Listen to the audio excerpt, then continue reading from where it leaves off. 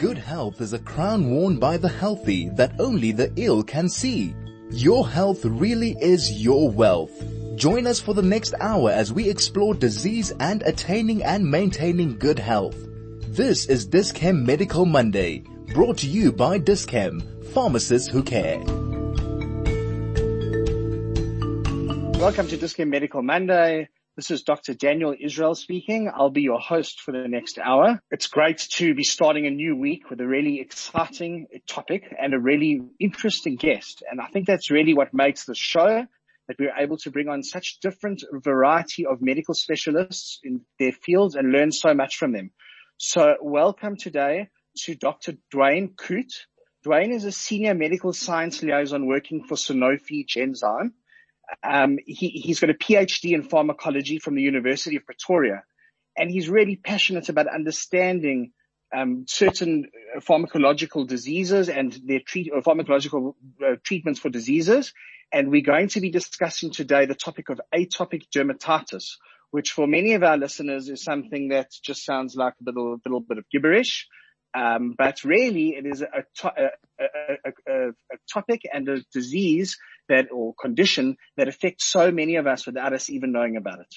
Welcome, Dr. Koot, or I should say Dwayne, to the show. Great to have you. Thanks, Dr. Israel. Thanks for having me on the show. It really is a pleasure to be here. So I think what would really give us, our listeners, just to start into this interesting topic is just an understanding of what is dermatitis as a whole.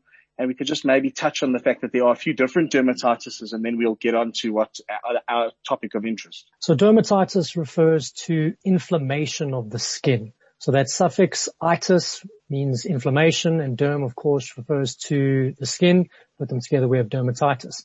So a general umbrella term for this might be eczema, which I'm of the understanding that this actually comes from the ancient Greek word for meaning to boil over. So from this we can derive that it's a flare-up on the skin. And as you mentioned, there are a variety of different forms of eczema. You can't say that eczema is a diagnosis. We need to go a little bit more granular and try to pinpoint what are the drivers behind that eczema. So perhaps for our listeners, you could just mention a few of the different types of eczema that there are. I mean, I could actually start that off and say for our listeners, you know, our children, certainly in our practice, in our general practice, we often have children coming in with eczema. We know that there are things like seborrheic dermatitis. There is contact dermatitis, which is an eczema that people develop from being like under a watch or under some jewelry that causes a rash and irritation. And then maybe most relevant for today, and this is probably, I would say, the most common eczema we see, is atopic dermatitis. And atopy means allergy. So getting into that, do you want to tell our listeners what atopic dermatitis is? Sure. Yeah, you were spot on there by saying that atopic dermatitis or atopic eczema is the most common form of eczema. The word atopy refers to allergies, and it really also infers that these poor patients have a proclivity to develop not just atopic dermatitis, but asthma and allergic rhinitis or hay fever as well. So this is known as the atopic triad. And often it presents itself as an atopic march. So a young child or infant would first develop atopic dermatitis, and then with time would perhaps also go on to become asthmatic and develop hay fever as well. So they all are grouped together in this so-called type 2 inflammatory connection, where there is an underlying commonality between what's driving this atopic phenotype.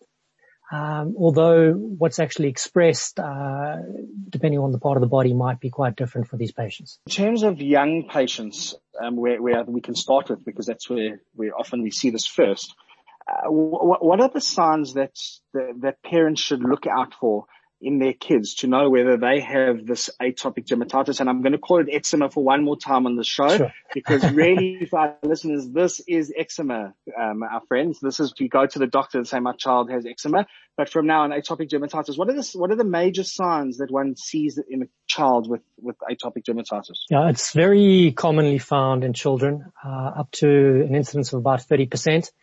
And with atopic dermatitis, there are clear characteristic distribution patterns of where we would find these eczematous lesions.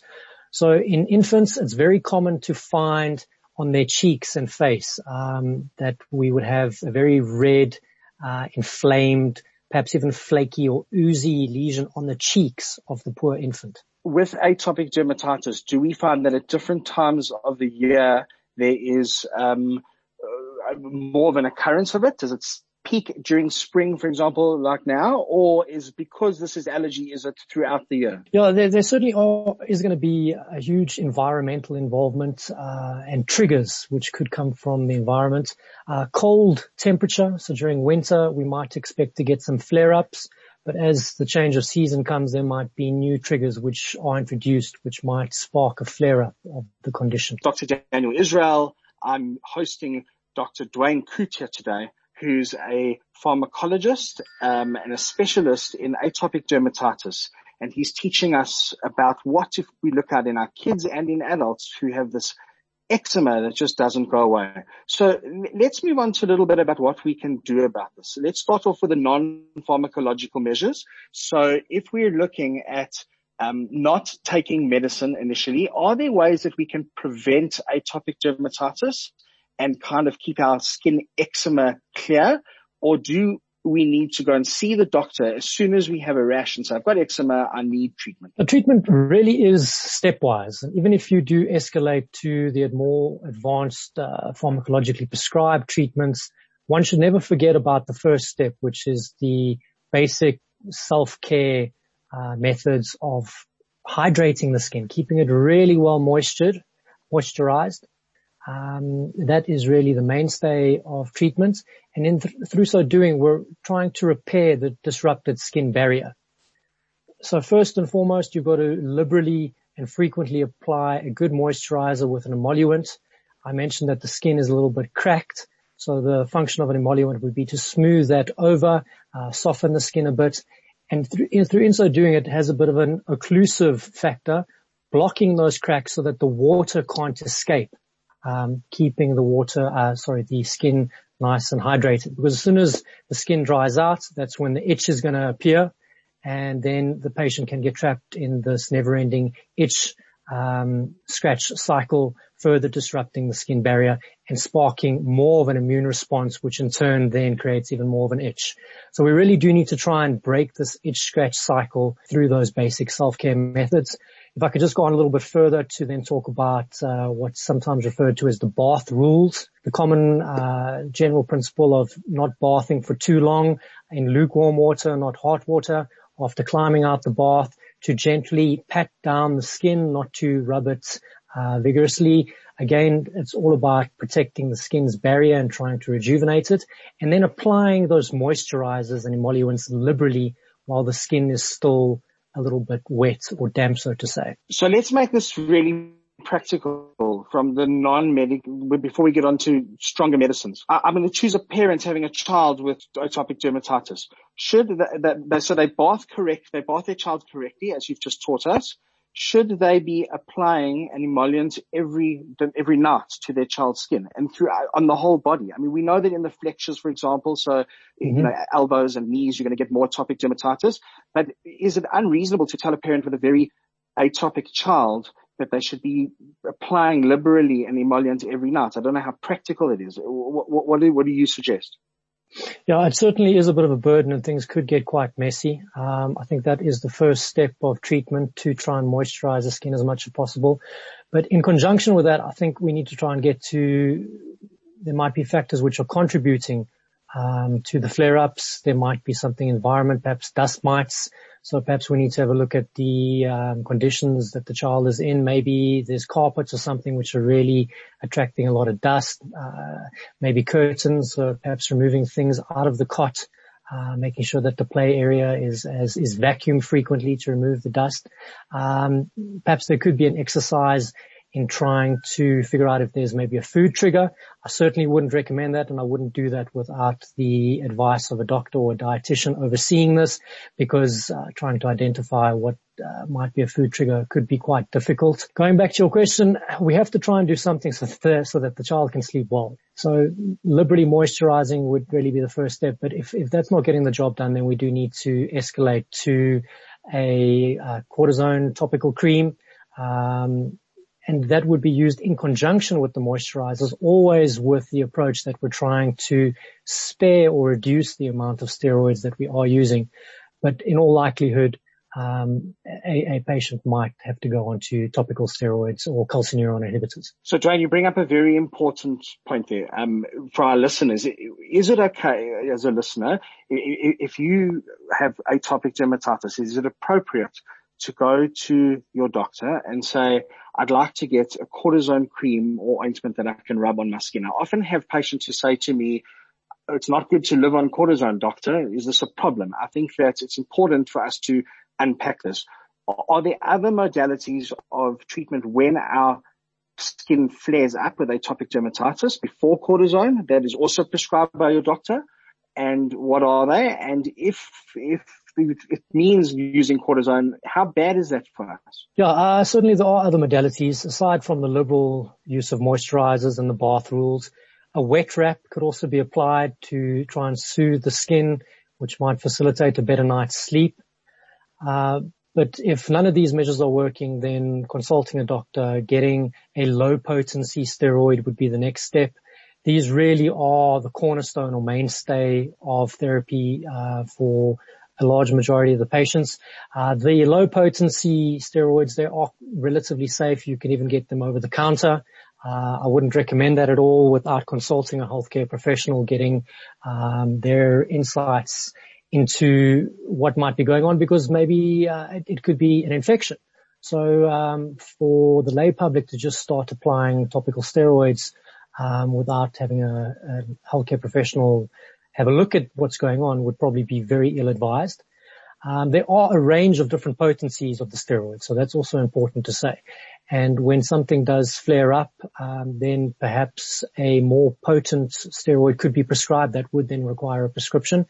But again, we've got to try and spare the use of steroids as much as possible through the general self-care methods. We're discussing now steroids. We know that taking steroids orally in your mouth, which is used for a whole array of medical conditions, from asthma to bronchospasm to allergy to suppression of immune response, is something are medicines that really can have a negative effect on your body in very many ways. And I often have patients in my rooms who will say, Doc, you can give me whatever you want, but please no cortisone, no steroids. For our listeners, cortisone and steroids are the same thing. Let me ask you, can you comment on topical steroid use versus oral use? And just so that we understand a little bit more about the different strengths of steroids, that not all steroids are the same. Certainly. So for the topical steroids, as you say, there's different strengths. Some you can get over the counter, others would necessitate a prescription from a doctor. And by and large, they are very safe. There are a few things that can occur. You get skin atrophy, so the skin can thin out. You might get the appearance of sort of spider blood vessels, that type of thing. Stria, so stretch marks, can also occur when used.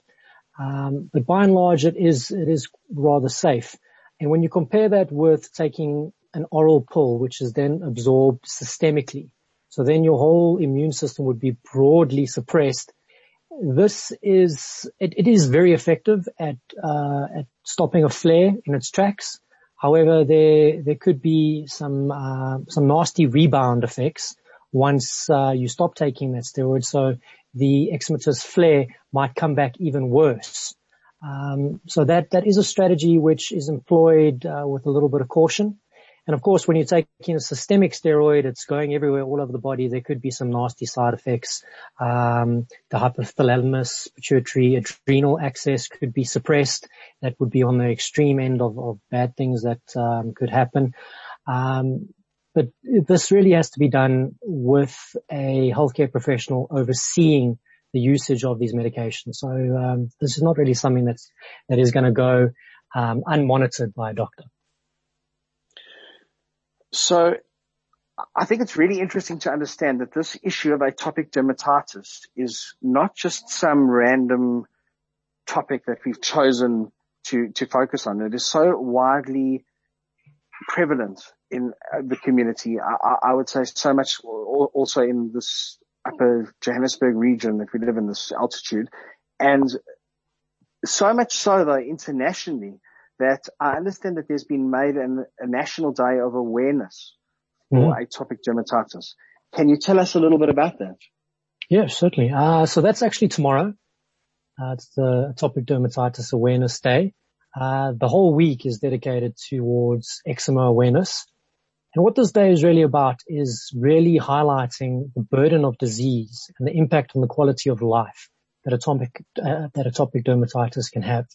So we've discussed that there is skin inflammation and it's itchy. It can be a debilitating itch. And this really seems to get worse at night. With our circadian rhythm, our adrenals would perhaps secrete less cortisol at night, so that would be a natural steroid. So the itch might be more prominent and, as I say, quite debilitating at night, preventing babies and adults from sleeping. So this could have a huge impact on work and school performance the next day, and it could be a cycle. So this could go on for days and days and days with very little sleep. It could affect mental health, leading to depression.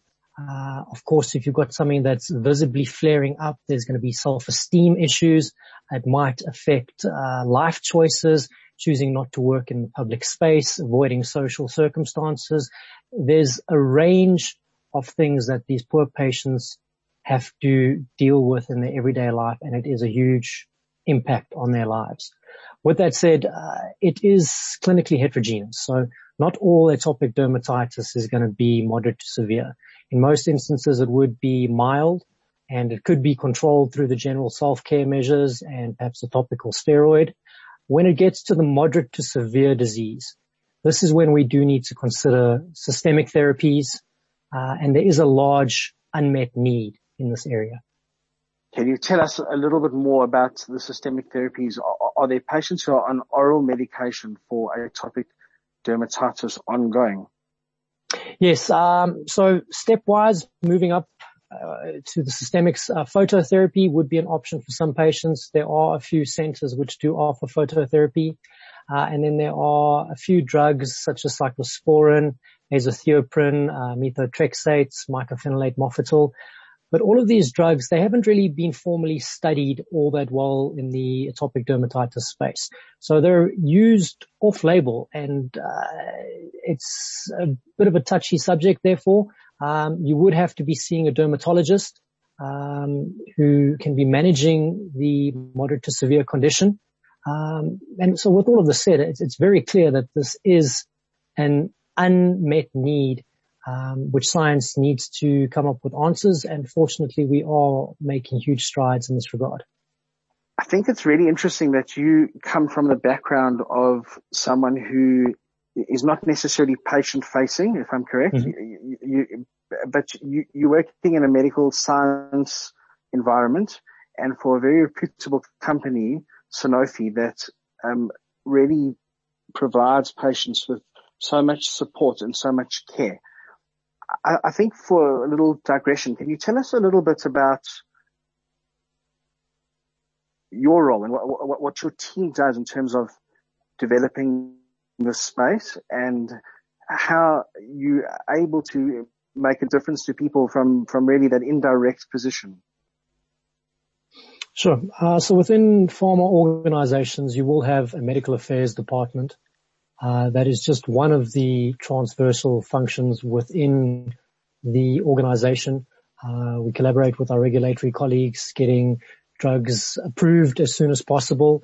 We assist with commercial colleagues to help them understand insights that we're gathering from interactions with healthcare professionals so as to address the HCP and patient needs.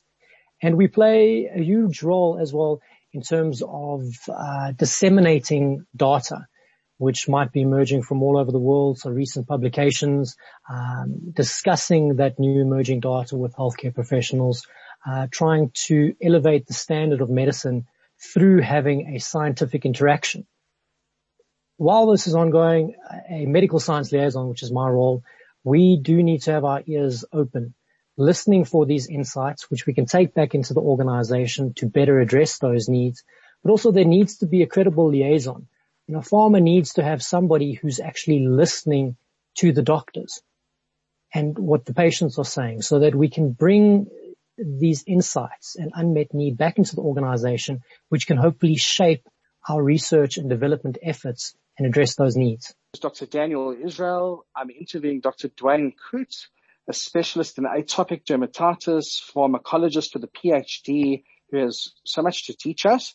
Just to end off our discussion here on atopic dermatitis, can you tell us, Dwayne, does this affect people of all ages? We often see in our practice a lot of young children with eczema, and then some older, or I should say middle-aged individuals.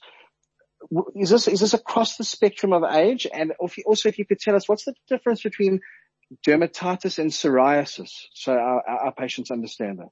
Yes, this can affect across different age groups. However, we know that 90% of cases will begin before the age of 5. So this really does affect infants and children, and the majority of them, let's say about 60%, will outgrow the condition by the time they hit puberty. However, it might then return in adulthood. That's not to say that all atopic dermatitis will start in childhood. It can occur in adulthood as well. So just in terms of the numbers that we're looking at, the incidence in children, we're looking at about 10 to 30%. Again, clinically heterogeneous, so there could be a range of severities. And in the adult population, we're looking at somewhere between 2 and 10% might be afflicted by atopic dermatitis flares.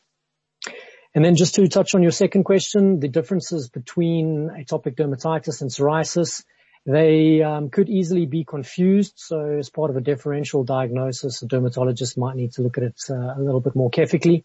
But in terms of what is immunologically driving these two distinct diseases, the atopic dermatitis and atopic conditions in general, they are driven by what's known as type 2 inflammation. So this is really centered around the production of interleukins, interleukin 4 and interleukin 13, which really drive the pathology of atopic dermatitis. They will interfere with the skin's barrier proteins, ultimately resulting in water loss and resulting in an itch. And when we look at psoriasis, this is more of a interleukin 17 driven disease. So there's different immunological mediators in terms of the cytokines, and the way that the immune system is polarized towards a particular cytokine profile is what distinguishes these two diseases. Tell us about autoimmune conditions, their traditional treatment, and this new modality called biologics. What's it all about? Yeah, the biologics really is exciting. So traditionally, we would try and suppress the immune system because obviously in an autoimmune condition or immune-mediated inflammatory condition, we've got the immune system that's getting activated, and generally it's causing damage to self-tissue. So the general traditional approach would just be to try and suppress this immune response and thereby mitigate any damage. Nowadays, science is really starting to deliver on a better understanding of what is happening on a molecular level. And we've got targets now that we can develop very specific biologicals to these targets. So this is now the era of really targeted medicine, which can act to rectify or prevent these autoimmune conditions. So when we're looking at atopic dermatitis, for instance, this is an immune-mediated condition. It's type 2 inflammation that we need to understand and address. So the targets would be interleukin 4 and interleukin 13. If we can suppress their downstream molecular signals, we can put a stop to to atopic dermatitis and the itch and the burden that these patients experience. So biologicals, it really is the future of medicine. This is not small molecules. So if we compare the size of these proteins to an aspirin, which is just a couple of hundred Dalton, a protein biological is in the order of 150,000 Dalton. So they can be a lot more targeted, and also then they don't have the off-target effects, such as the broad immunosuppression, which could then open the patient up to infections possibly. These molecules sound so fantastic, and they are. They don't sound, they really are. Why are we not rolling out biologicals as the mainstay of treatment? And again, just to reiterate, we're talking about here not just for atopic dermatitis. This is just, my input. We're really talking about biologicals are so valuable for patients with rheumatoid arthritis, for patients with other autoimmune conditions. Just for the layman, and I'm going to interview as a layman here by myself. When did biologicals start, and why can't someone go to their GP, get a script for biologicals since they work so much better, go down to Dis-Chem and buy biologicals? Are they new drugs, or is it the cost? What's it all about? Oh, they've been around for a while. I mean, even if we look at insulin is a protein molecule created through biotechnological processes. So that is biological. Nowadays, as I say, a lot of the science is going into it. We understand the disease drivers a lot better. We can design these biologicals. But it's a far more involved process than the production and quality control of a small molecule, which is quite simple to do.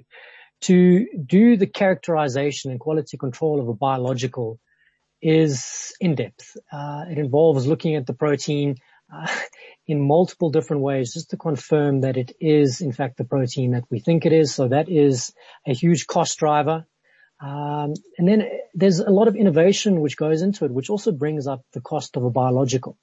So I think at this stage there is a lot of research that is going into this, and it is the future of medicine. But at this stage, maybe there are some constraints from a funding environment, which might prevent early access to biologicals, and where small molecules might be able to ease the condition. So it isn't a case that biologicals are always necessarily going to be the best option. But yeah, they are going to be available, and unfortunately, they are going to come with a bit more of a price tag, which a lot of different stakeholders are going to have to get their heads around and incorporate within planning. So I'd like to reiterate so that we all understand.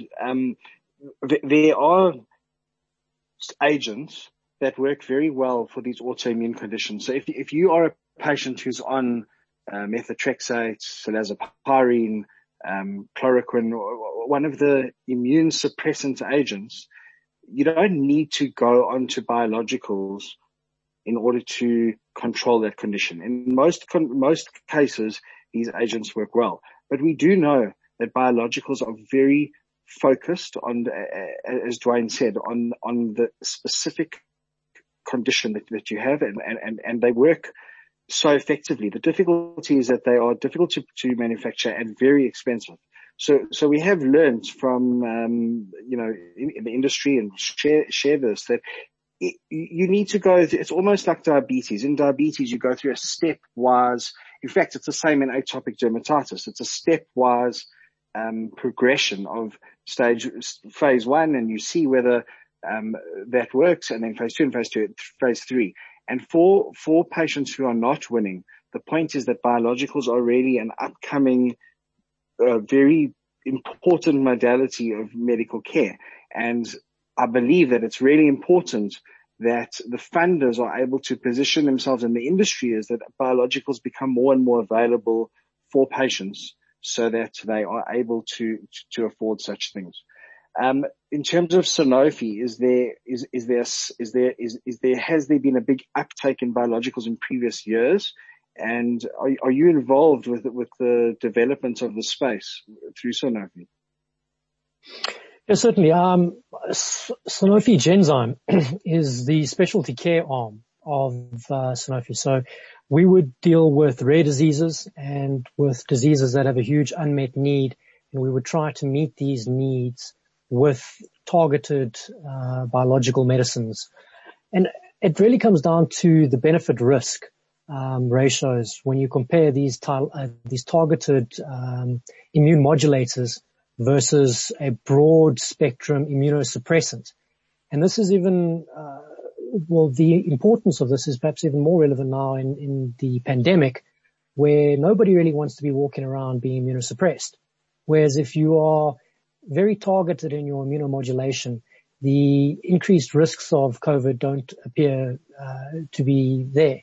So yes, there certainly are a lot of benefits for biologicals, not just for atopic dermatitis, but in terms of enzyme replacement therapy for rare diseases, for lysosomal storage disorders, where there is something that's not right in the patient. They aren't producing the required enzymes, or they're not breaking down certain byproducts, and then we need to replace these enzymes. Again, it's the same issue that we've been talking about, that it is quite a process to produce these enzymes, being biologicals in nature. And for other diseases such as multiple sclerosis, again, it's either stepwise escalation approach, or better yet, you can hit early and hit hard with a potent biological. So there certainly are new innovative molecules out there that can change a patient's life and really empower them. Let's go back to the atopic dermatitis discussion and say, if you are a parent who has a child with a rash, and we're not talking about a rash with a fever and someone who's acutely unwell, we're talking about a child who's continually scratching or has a weeping rash on their arms, legs, and really it seems like a chronic condition. Dwayne, would you suggest that a patient like that starts at their GP? Well, obviously they could put in the lifestyle changes, so the things that you've taught us about how to bath, the emollients to use. But if that's not working, should they go to their GP? Should they try and get into a dermatologist, which really can take some time with a demand on dermatologists in a few numbers? And, you know, what is the dermatologist likely to do? So I just want to see on a practical space how patients can use this information to learn if they're not being treated at the moment. Yeah, I think first port of call would definitely be to visit your general practitioner, perhaps begin the process of a differential diagnosis, ruling out a few things, as you say, making sure there's not an acute infectious condition happening. Thereafter, referral to a dermatologist might be advisable, depending on the clinical severity of what is seen. If it's covering a certain body surface area and it is unmanaged, then referral to a dermatologist would certainly be the advisable route to go. I might just add in here that in reality, we are seeing that a lot of that in the GP space, most of the time, more often than not, able to manage these conditions. So, you know, often I find that patients will come and they say they've been waiting for 2 months to see a dermatologist, where they really could have started with a weak steroids solution on the skin, which really would have no systemic effect, as you've said, and could help them a lot. So I think really the take-home message in that space is that if you're living with a condition where you're itching and you're just uncomfortable, so much so that, as Dwayne's taught us, that you could really be kept up at night and affect your self-esteem, can cause depression, it's quite an easy step to go to your doctor and say to your doctor, this is what I have. And, you know, within a couple of weeks, you really might be in a much better space. And then, to also cross over to the other part of the discussion that we were having. And I think this is where patients really get confused, is that if again, I know I represent more the clinical side here than you do, but if a patient is walking around with joint aches and, what they perceiving to just be, you know, body aches and the growing pains of adult life, we need to have an approach to tell patients when they should be seeing a doctor. Do you have any advice on this, or do you want me to touch on that? I'd really follow your lead on this. When would you like a patient to present to you with these aches and pains? If it gets to an unbearable point, or?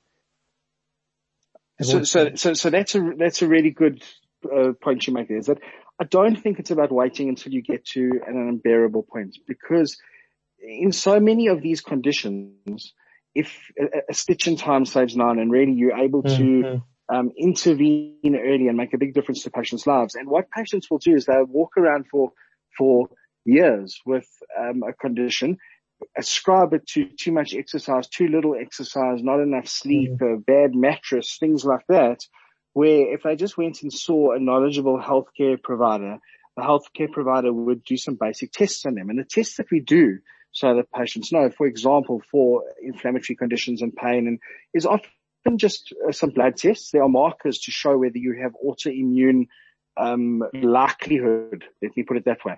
For example, just for our listeners know, we do something called a rheumatoid factor and an ANA. These are blood tests that will often go up in patients who have these conditions. And when we're able to pick these things up, we're able to make a big difference. So the other side of the spectrum is I get patients who ascribe each pain to what they think is an autoimmune or chronic disease. And there are very limited rheumatologists in South Africa. So they will try to get into rheumatologists in the community and find that they're waiting 4 or 5 months to see a rheumatologist, where they really could go to the first point of call in primary care and make a big difference to their lives by doing some tests and trying some treatments. And then, as Dwayne has told us, that treatment can always get escalated to a higher level until they may need some specialized treatment like biologics, where obviously that would be administered by a rheumatologist after funding from their medical, their funding provider. So, I think that these are very important take-home messages from this discussion. You've told us a lot about prevalence and about, how atopic dermatitis, for example, affects individuals, but it's important to understand that there are first points of call where you go, and then Dr. Koot's treatments become very, very relevant to you. So at this point, I just want to thank you, because thank you for the hour that you've given us to teach us about conditions that I think the majority of our listeners don't know that much about. Certainly, if I wasn't a doctor, I wouldn't know much about it. And it's so important to understand that these conditions are both controllable and they can really improve one's quality of life.